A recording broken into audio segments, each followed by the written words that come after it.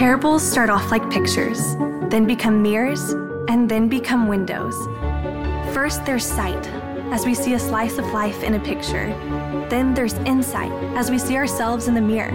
And then there's vision, as we look through the window of revelation and see the Lord. Hey, good morning. Welcome to Watermark Community Church. My name is John Elmore, and I'm one of the teaching pastors here. If you're here as a guest or exploring the faith, special welcome to you. We, this summer, are in a series called The Parable. And so this is a time that we look at instances that Jesus shared to consider our own lives and who God is and how we live accordingly. Today, we're going to be carrying one of the most famous parables, maybe the most famous parable.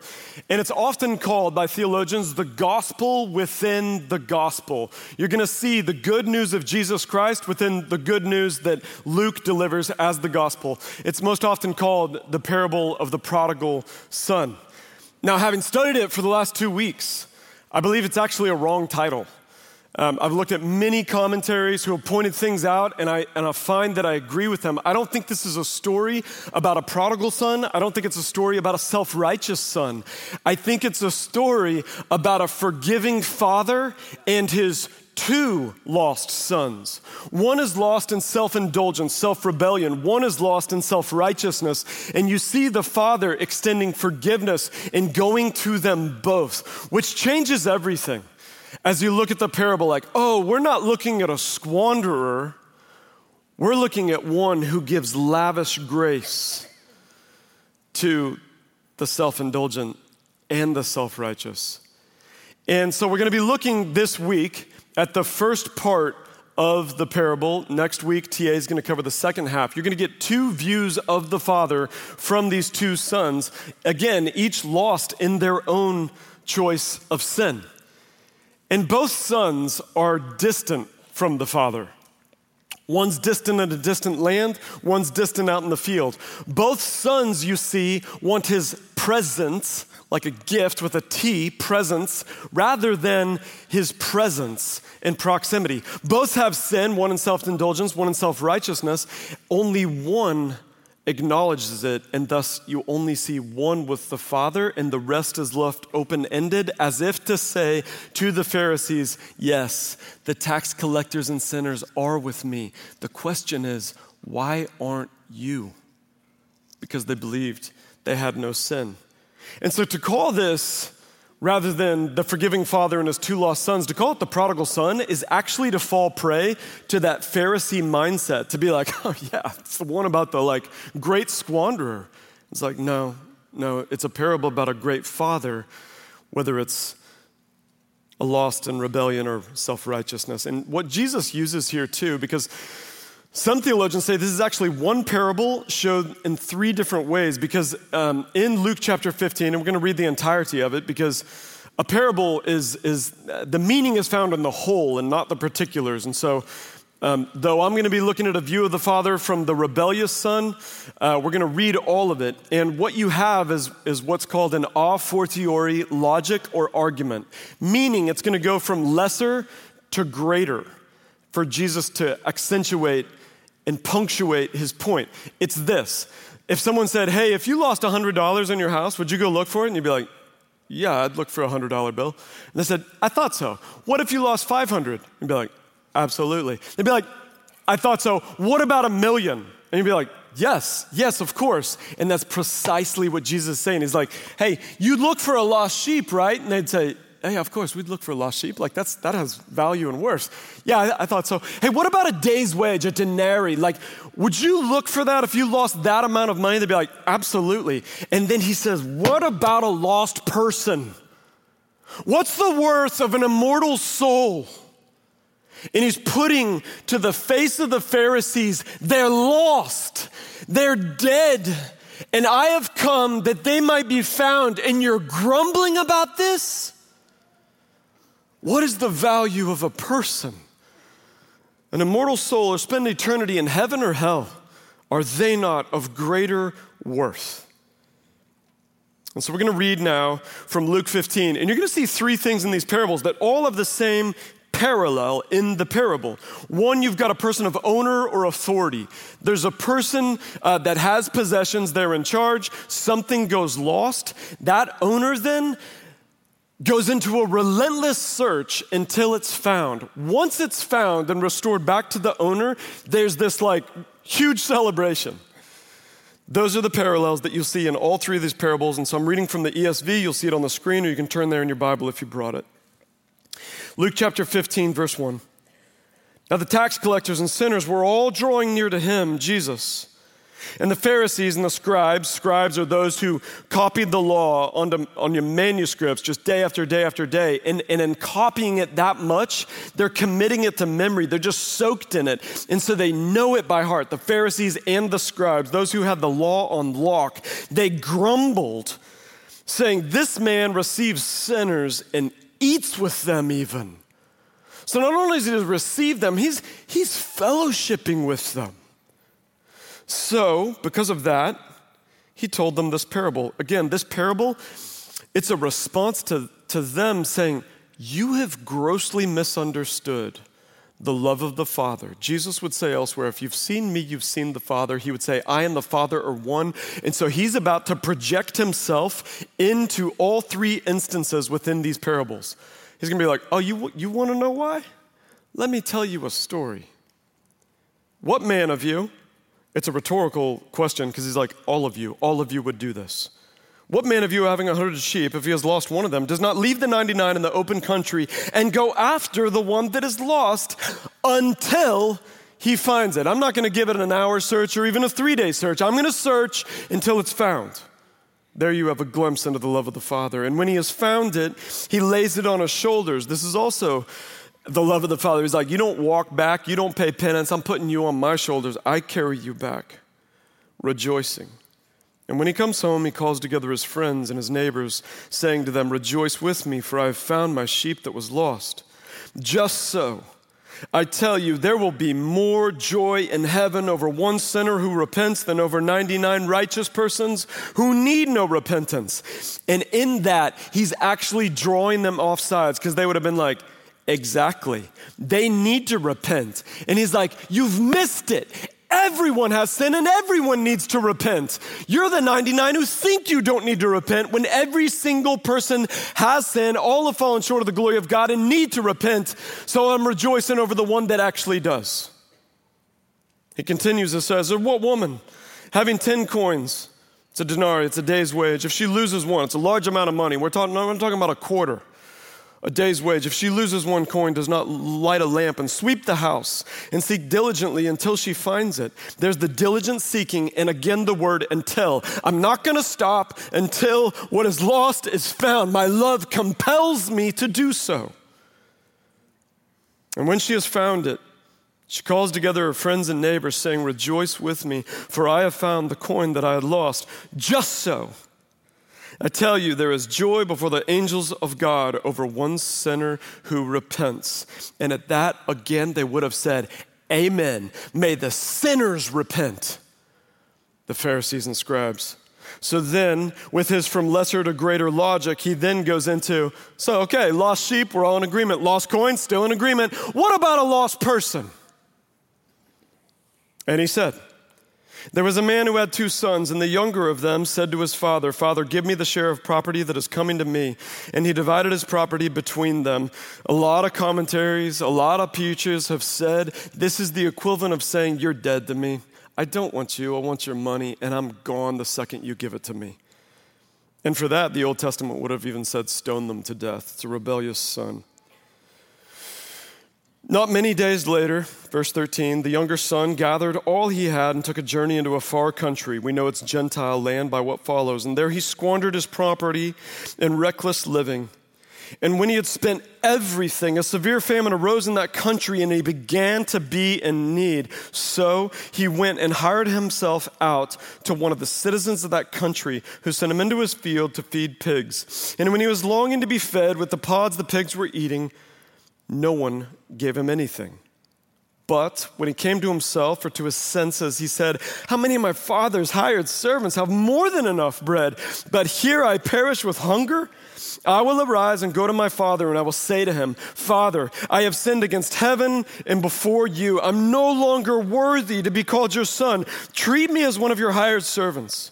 And he arose and came to his father. By the way, he was still a long way off. His father saw him and felt compassion and ran and embraced him and kissed him. And the son said to him, Father, I've sinned against heaven and before you. I'm no longer worthy to be called your son. But his father said to his servants, bring quickly the best robe and put it on him, and put a ring on his hand and shoes on his feet, and bring the fattened calf and kill it, and let us eat and celebrate. For this son was dead and is alive again. He was lost and is found. And they began to celebrate. Now his older son was in the field, and as he came and drew near to the house, he heard music and dancing, and he called one of the servants and asked what these things meant. And the servant said to him, your brother has come, and your father has killed the fattened calf, because he has received him back safe and sound. But he was angry and refused to go in. His father came out and entreated him, pleaded with him. But he answered his father, look, these many years I have served you and never disobeyed your command, yet you never gave me a young goat that I might celebrate with my friends. But when this son of yours, who has devoured your property with prostitutes, you killed the fattened calf for him and said to him, the father said to him, son, you're always with me, and all that is mine is yours. It was fitting to celebrate and be glad. For this, your brother was dead and is alive. He was lost and is found. The most repeated word in that entire parable is the word father.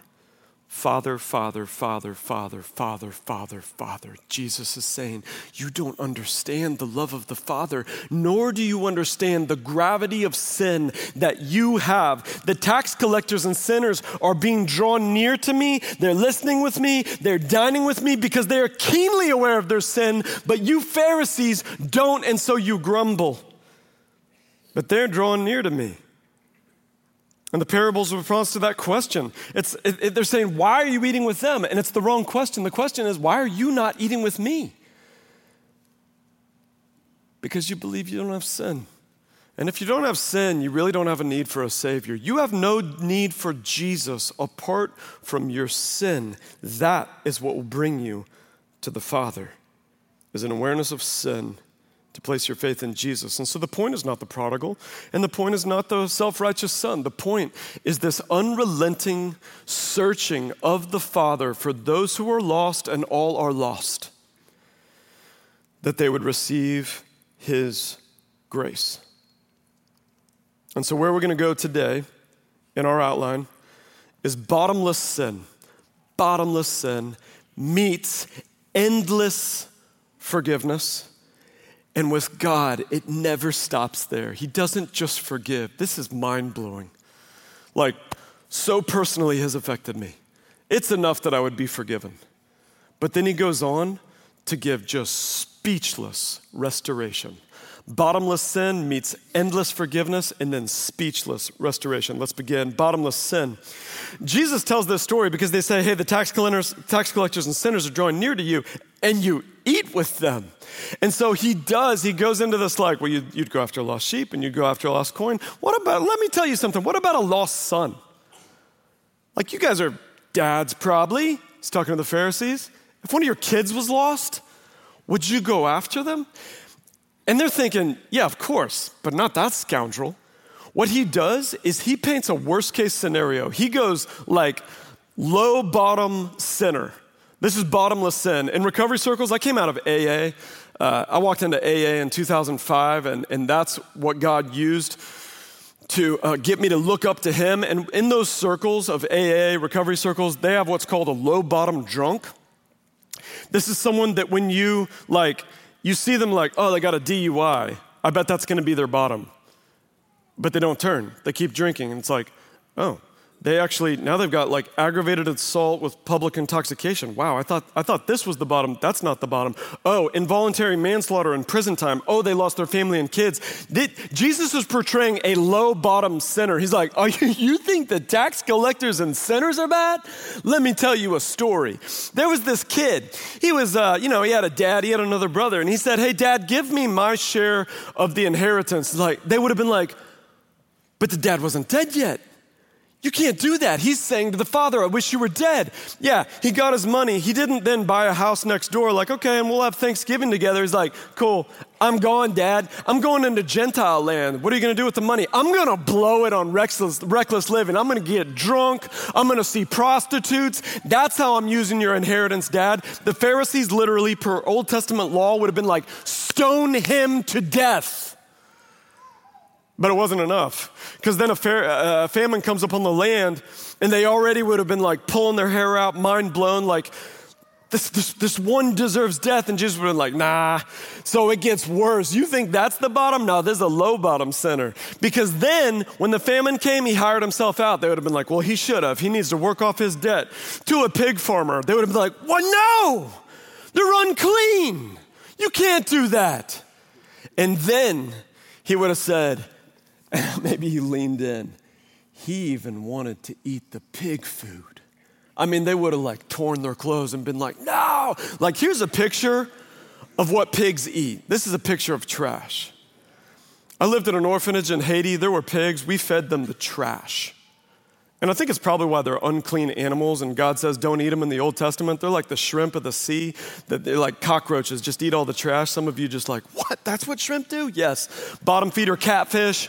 These are land-dwelling catfish that just eat trash. Now, praise God, we're in the New Testament, and you can eat bacon. I love bacon. That's Acts chapter 15, but it's a different message. But this is what he's saying. He longed to eat what the pigs were eating. This is what they would have had in mind and been like, no. He's the most unclean person ever. And they would have heard the whole parable and been like, that bottomless sin? That's who got forgiven and restored? You see, he was steeped in sin. It wasn't like just a little bit of sin. This brother, he went full bore, full send. I'm all in on this sin. And it would have like confused the Pharisees so much. And so let me tell you what this church is for, and any church that's truly a church. It is for people who are steeped in sin, just as he was. Or, that's present tense, who are steeped in sin, or who were steeped in sin. I used to be steeped in sin. Or, third, and there's no one else invited, the third is for those who still step in sin. You see, those who are here either are steeped in sin, were steeped in sin, or still step in sin. We were at this farmer's market recently with my kids, and we're walking through, looking at the stuff, and we come to this booth, and this guy, no joke, is selling rocks, which feels like criminal because rocks are free, but here we are. My kids want to buy rocks. I'm like, guys, I'll give you all the rocks you want. Like, we don't have to buy them. And so they're wanting to buy like pyrite and a crystal or whatever else. And the sign says metaphysical rocks. I'm like, oh man, I'm going to have to pray over these rocks. They got like demons on them. And then my son picks up this little jar. He's like, what's this? And the guy's like, oh, you got to wait till you're an adult. Because it was drugs. He's selling like mushrooms and weed. And I'm like, oh my goodness, what in the world? So my, Judd's like, I want the fool's gold. I'm like, yeah, this fool, all right. Like, and so we buy it, and he's like, you know what? Here, buddy, you want to have an extra. And I'm like, okay, I'm going to have to wash these rocks. They probably have fentanyl trace on them. Like, and we're walking away, and the kids were like, he was so nice. He gave us free rocks. I'm like, yeah, he's selling different kind of rocks too, but nonetheless. And we're walking, and they said, do you think he knows Jesus? He was so nice. I was like, no, I don't think he knows Jesus. And they're like, why? I'm like, because he's selling illegal drugs in Richardson, Texas. And they're like, he was? Just like little hearts shattered. And then they stop and they're like, Dad, you've got to share the gospel with them. Yeah, Oz, right. They're like, he's going to go to hell, Dad, if he doesn't know Jesus. And I'm like, man, we're supposed to go to the pool. And I was like, all right, you're right. Here, sit in the car. I grew up in the 80s. That's what we did. We put kids in cars. The AC was going, so don't send me an email. I know it's like pets and children. I'm like, whatever. They're sitting in the car. I walk back to this guy. No joke. He's got 2 frozen wines with straws, like carrying them. I was like, hey, man, I used to be addicted to that stuff. He's like, oh, okay. I was like, yeah, it almost killed me. But I cried out to Jesus, and he set me free. Has anyone ever told you about Jesus? He's like, I don't know. And I was like, well, can I tell you? Like, here's the thing. Because man's made a mess of religion, and the Bible's a big book. All it is God loves you. We all have sins, so he sent Jesus to die in our place that we could be forgiven. That's it. It's super simple, but profoundly changing. Like, I got a wife and kids now. Like, he'll just, like, change you. Have you ever heard that?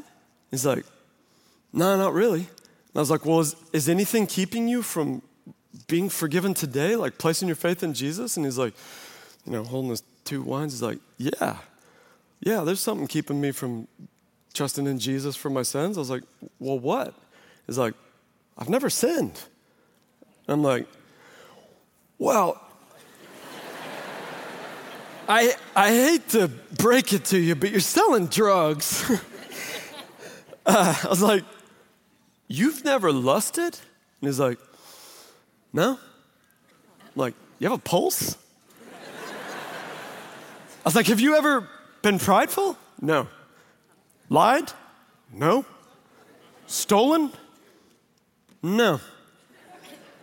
And I'm like, well, I believe that everyone has. I know I have. I have today even.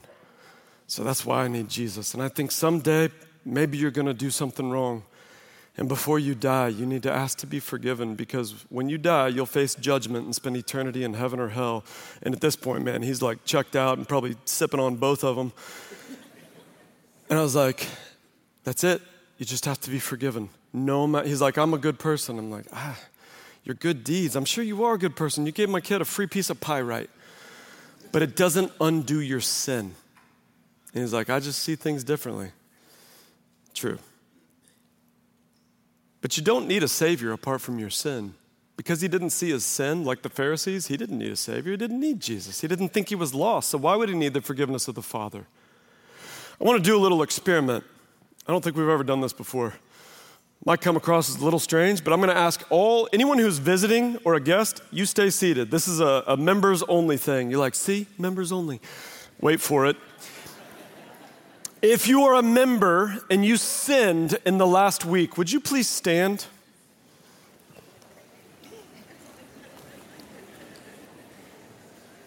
Yeah. Okay, now turn to your neighbor and ask them what they did. Just kidding. Just kidding.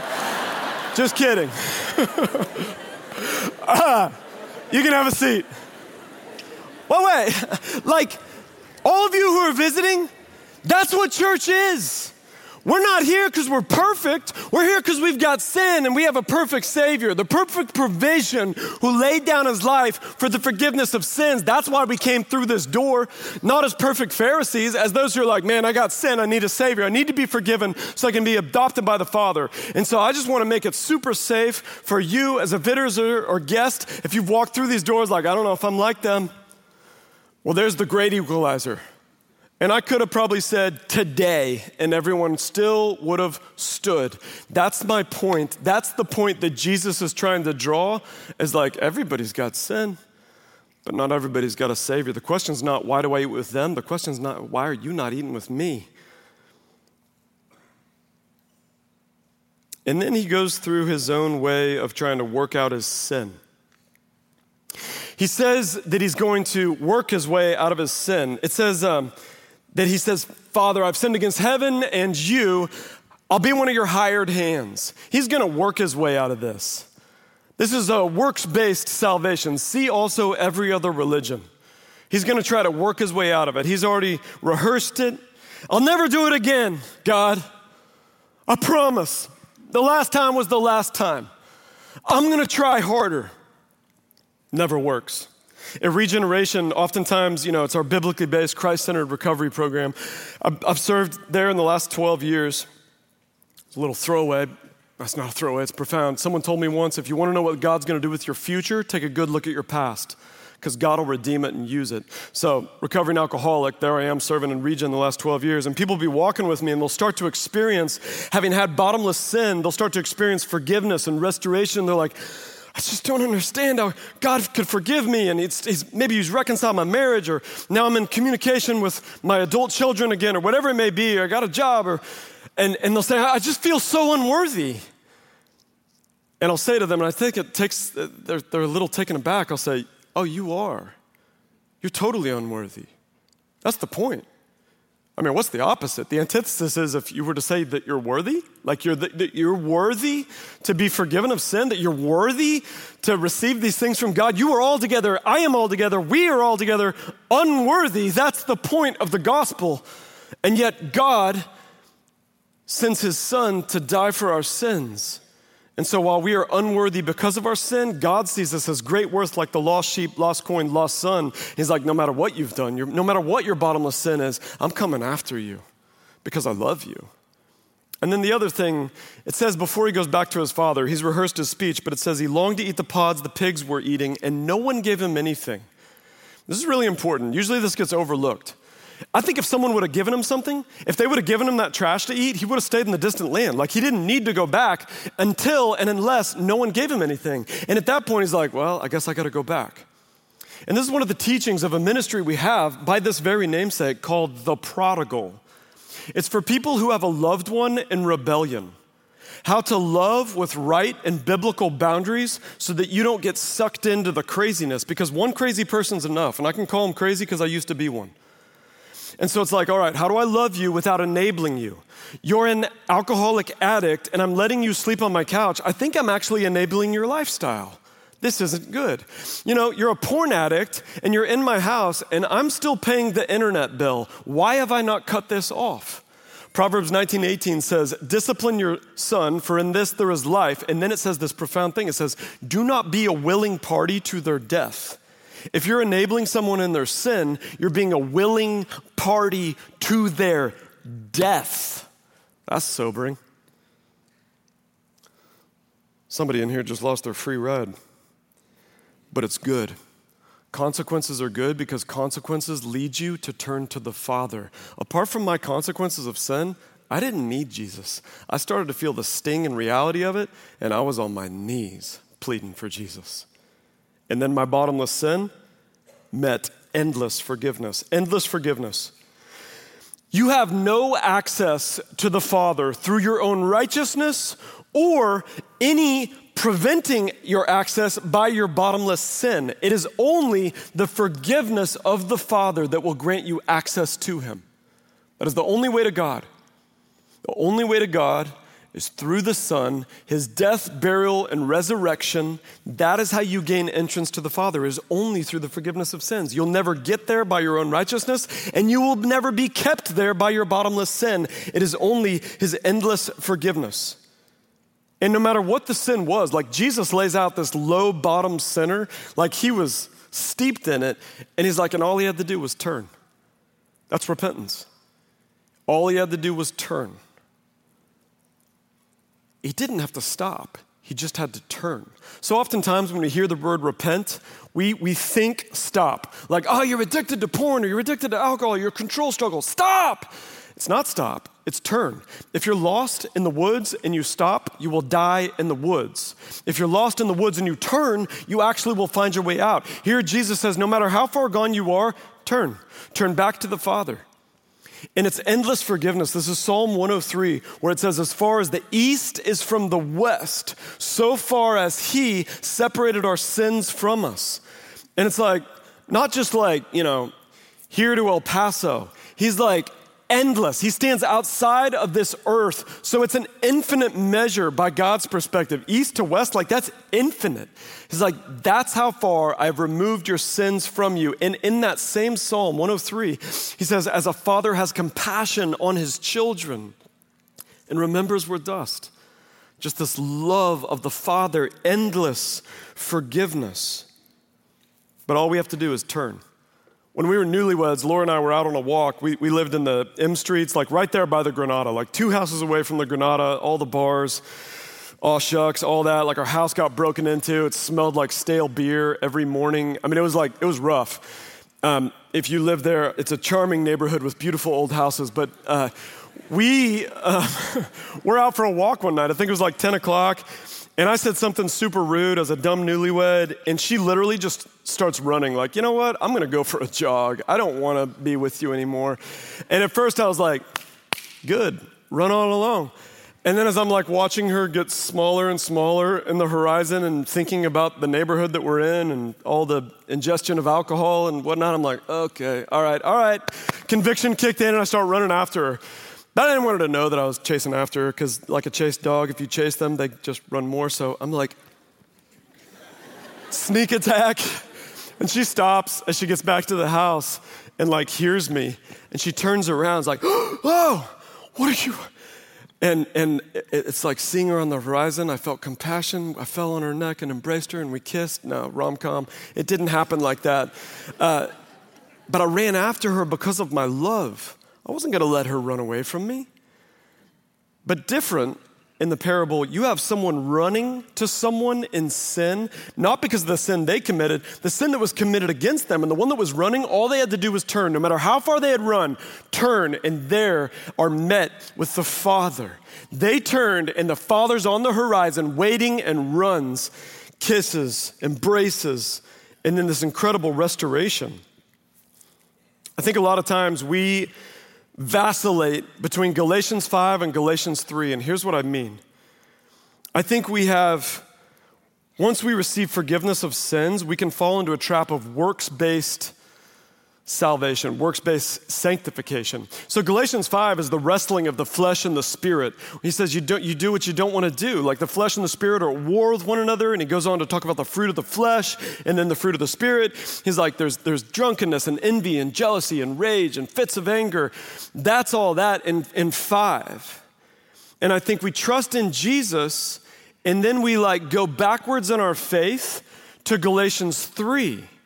In Galatians chapter 3, he's talking to the Galatian church, the Judaizers. They're like, well, we'll trust in Jesus for the forgiveness of sins, but now we're going to follow all the rules because that's how we're going to be right with God. And he's like, no. That's a false gospel. And if anyone gives you a gospel other than the one that I have told you, let them be eternally accursed. He uses strong language. He even says, like, go ahead and emasculate yourselves to stop reproducing this heretical theology. Because what they were doing was, and it says it here in chapter 3, verse 2 and 3, I think you'll see it on the screen. He says, you foolish Galatians, let me ask you one thing. Did you receive the Spirit, like when you trusted in Jesus and the Holy Spirit came in and dwelt you, when you received the Spirit, was it by following the law or by hearing with faith? And they would have said, well, of course, it wasn't by following the law, it was by hearing with faith. And he said, do you now think you'll be complete by following the law? Are you going to be perfected, completed, sanctified by good works? And it's what the son was doing here. He's like, oh man, I've blown it. I'll go back to the Father and I'll work this off. He's like, no, you can't. You can't. The only way this is going away is through forgiveness. And so I don't think we're prone here to like a prosperity gospel, but I think we could be in danger of a good works gospel. A good works gospel that says like, all right, God, I trust you and I'm going to live good. And as I live good, now you do good to me. My life just goes well. I get the job, I get the girl. My life's not going to have stress. I'm not going to get cancer. Like I'm going to do good and then I'm going to live good. And what the scripture says is like, no, the sufferings of Christ are going to overflow to you. The point is not that you follow the rules. The point is that you're in a relationship. And then you get to Galatians 5 where it says, and by the way, you can't produce any good. You abide in me and I will bear good in you. The promised land that had the like huge bunch of grapes that they had to carry between sticks that was so big, that was God's promised land. They didn't grow those grapes. In the same way, the big fruit of love, joy, peace, patience, kindness, gentleness, all that, like that big, amazing fruit, that's all his fruit. He just says, walk with me. The son just needed to return. He couldn't work that off. He just needed to be in relationship with him. Abide and he will bear good. Endless forgiveness. You want to know who it's not some, my favorite people here at the church. And I know the Bible says don't show favoritism. So I'm not going to show it, but truly in my heart, they are my favorites. I just won't let you know it. I'll treat you all the same.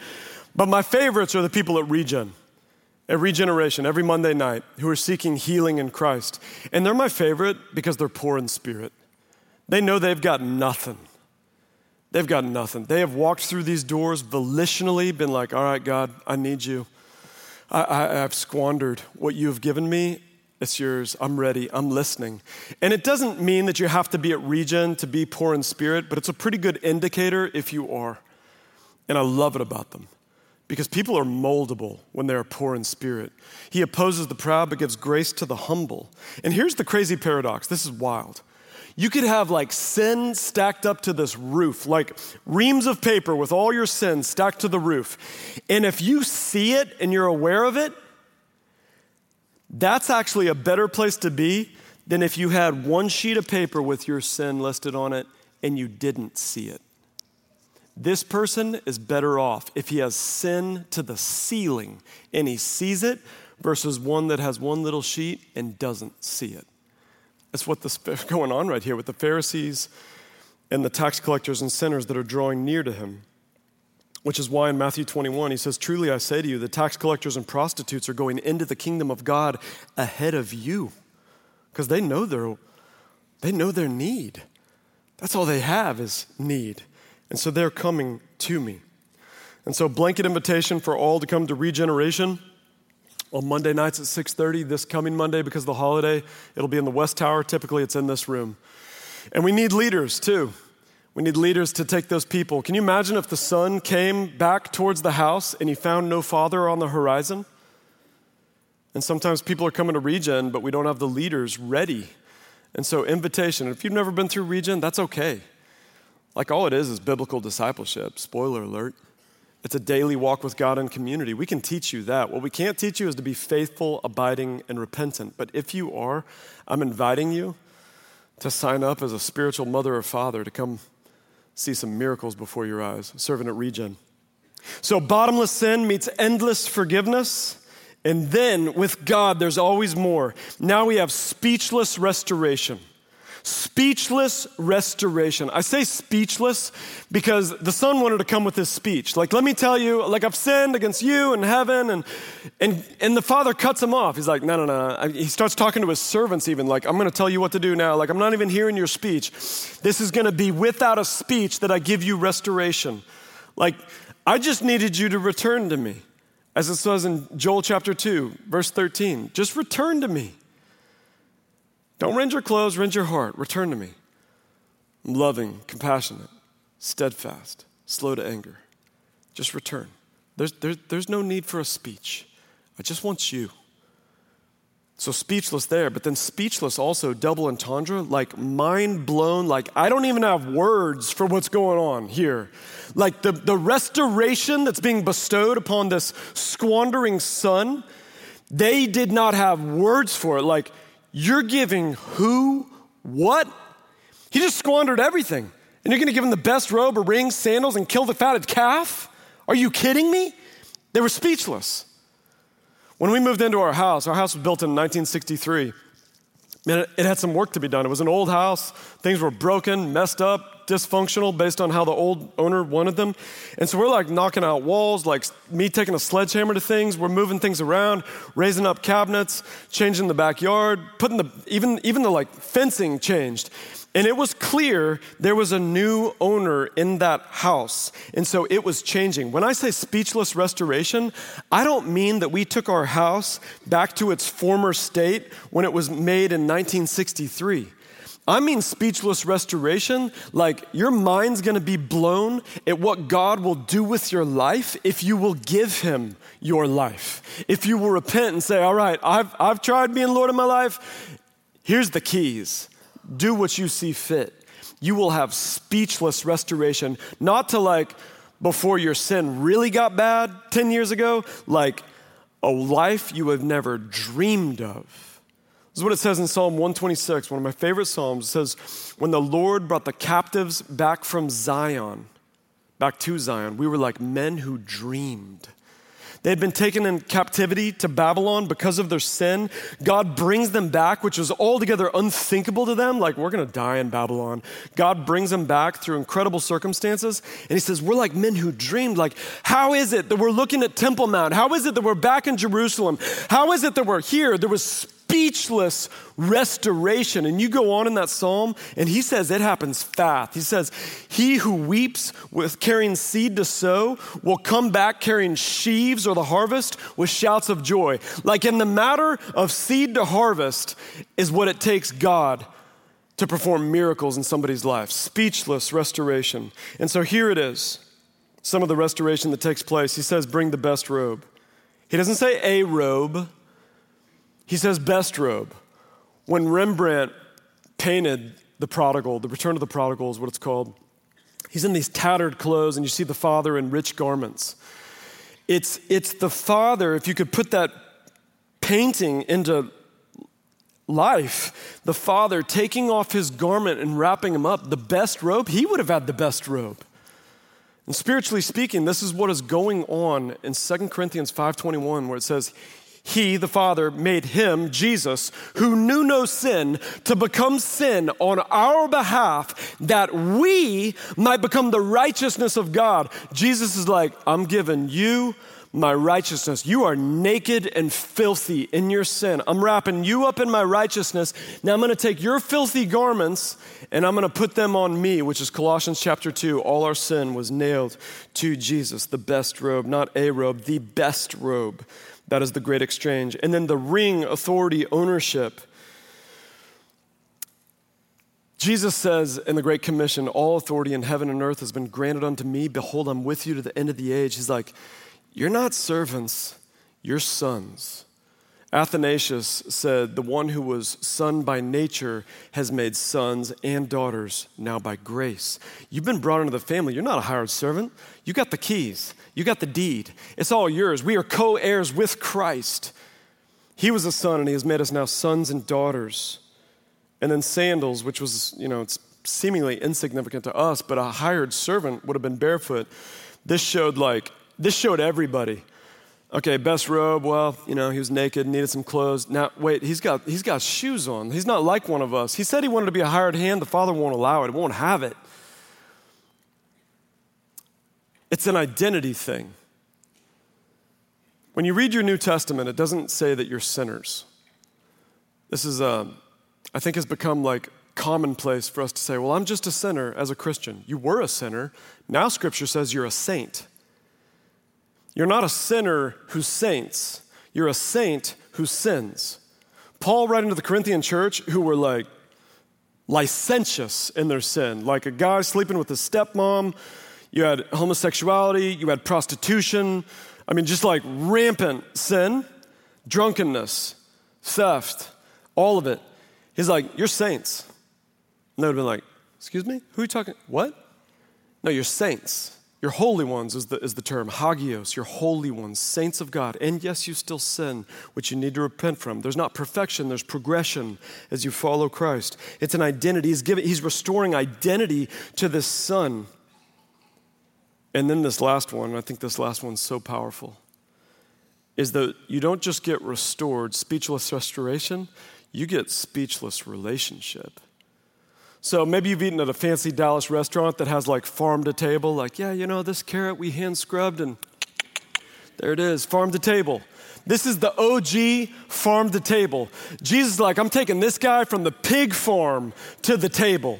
He's going from the trash, the pods the pigs wanted to eat, to the Father's table. From utter trash. Look at the juxtaposition on the screen. That's what this brother would have seen. Like, I wanted that. I wanted the filth and stench of sin, when what awaited me was the beauty and goodness and nourishment of the love of the Father. And he's restored to the Father's table in right fellowship, and through, at that table, the means by which is the killing of the fatted calf. And I wonder, I don't mean to make too much allegory here, because I believe the parable is about the love of the Father, but I wonder if, as if Jesus said, kill the fatted calf, if he would have gotten chills or shuddered, or looked past the Pharisees unto Golgotha and thought, and I am the Lamb of God who will take away the sins of the world by laying down my life. I will be laid down in death, that estranged and lost and dead sons and daughters would draw near to the Father through the Son, who died the death for your sins, was buried and raised again to life, that whoever would trust in him would not perish but have eternal life. And who wasn't there, who wasn't at the meal, was the self-righteous big brother. And the question wasn't, why do I eat with sinners? The question is, why are you not eating with me? Are you not a sinner? Do you not have sin to be forgiven? Some of the dearest brothers and sisters that I have in this church are ones who have bottomless sin, but they have been met with endless forgiveness, and I can tell you, speechless restoration. Some of those brothers and sisters are registered sex offenders. And they would want me to say, and they're here with all legal parameters, chaperones, avoidance plans. But if they can't come to church, where can they go? It's modern day leprosy. Former prostitute, felons, drunkards, addicts, porn addicts, sex addicts, mental health strugglers, suicidal. And I'm telling you, here today, in your hearing, they are some of the most dear and favorite people that I know in this church, not because of their bottomless sin, because they've met endless forgiveness, and it is speechless restoration. And if some of those things that I just said made you cringe a little bit, then please come back next week and hear how the self-righteous son can be forgiven of sin also. Because the man who's playing the piano right now, he heard the first service and he said, go ahead and tell him my story. 5-time felon, meth addict, prison time. And he's leading you in worship.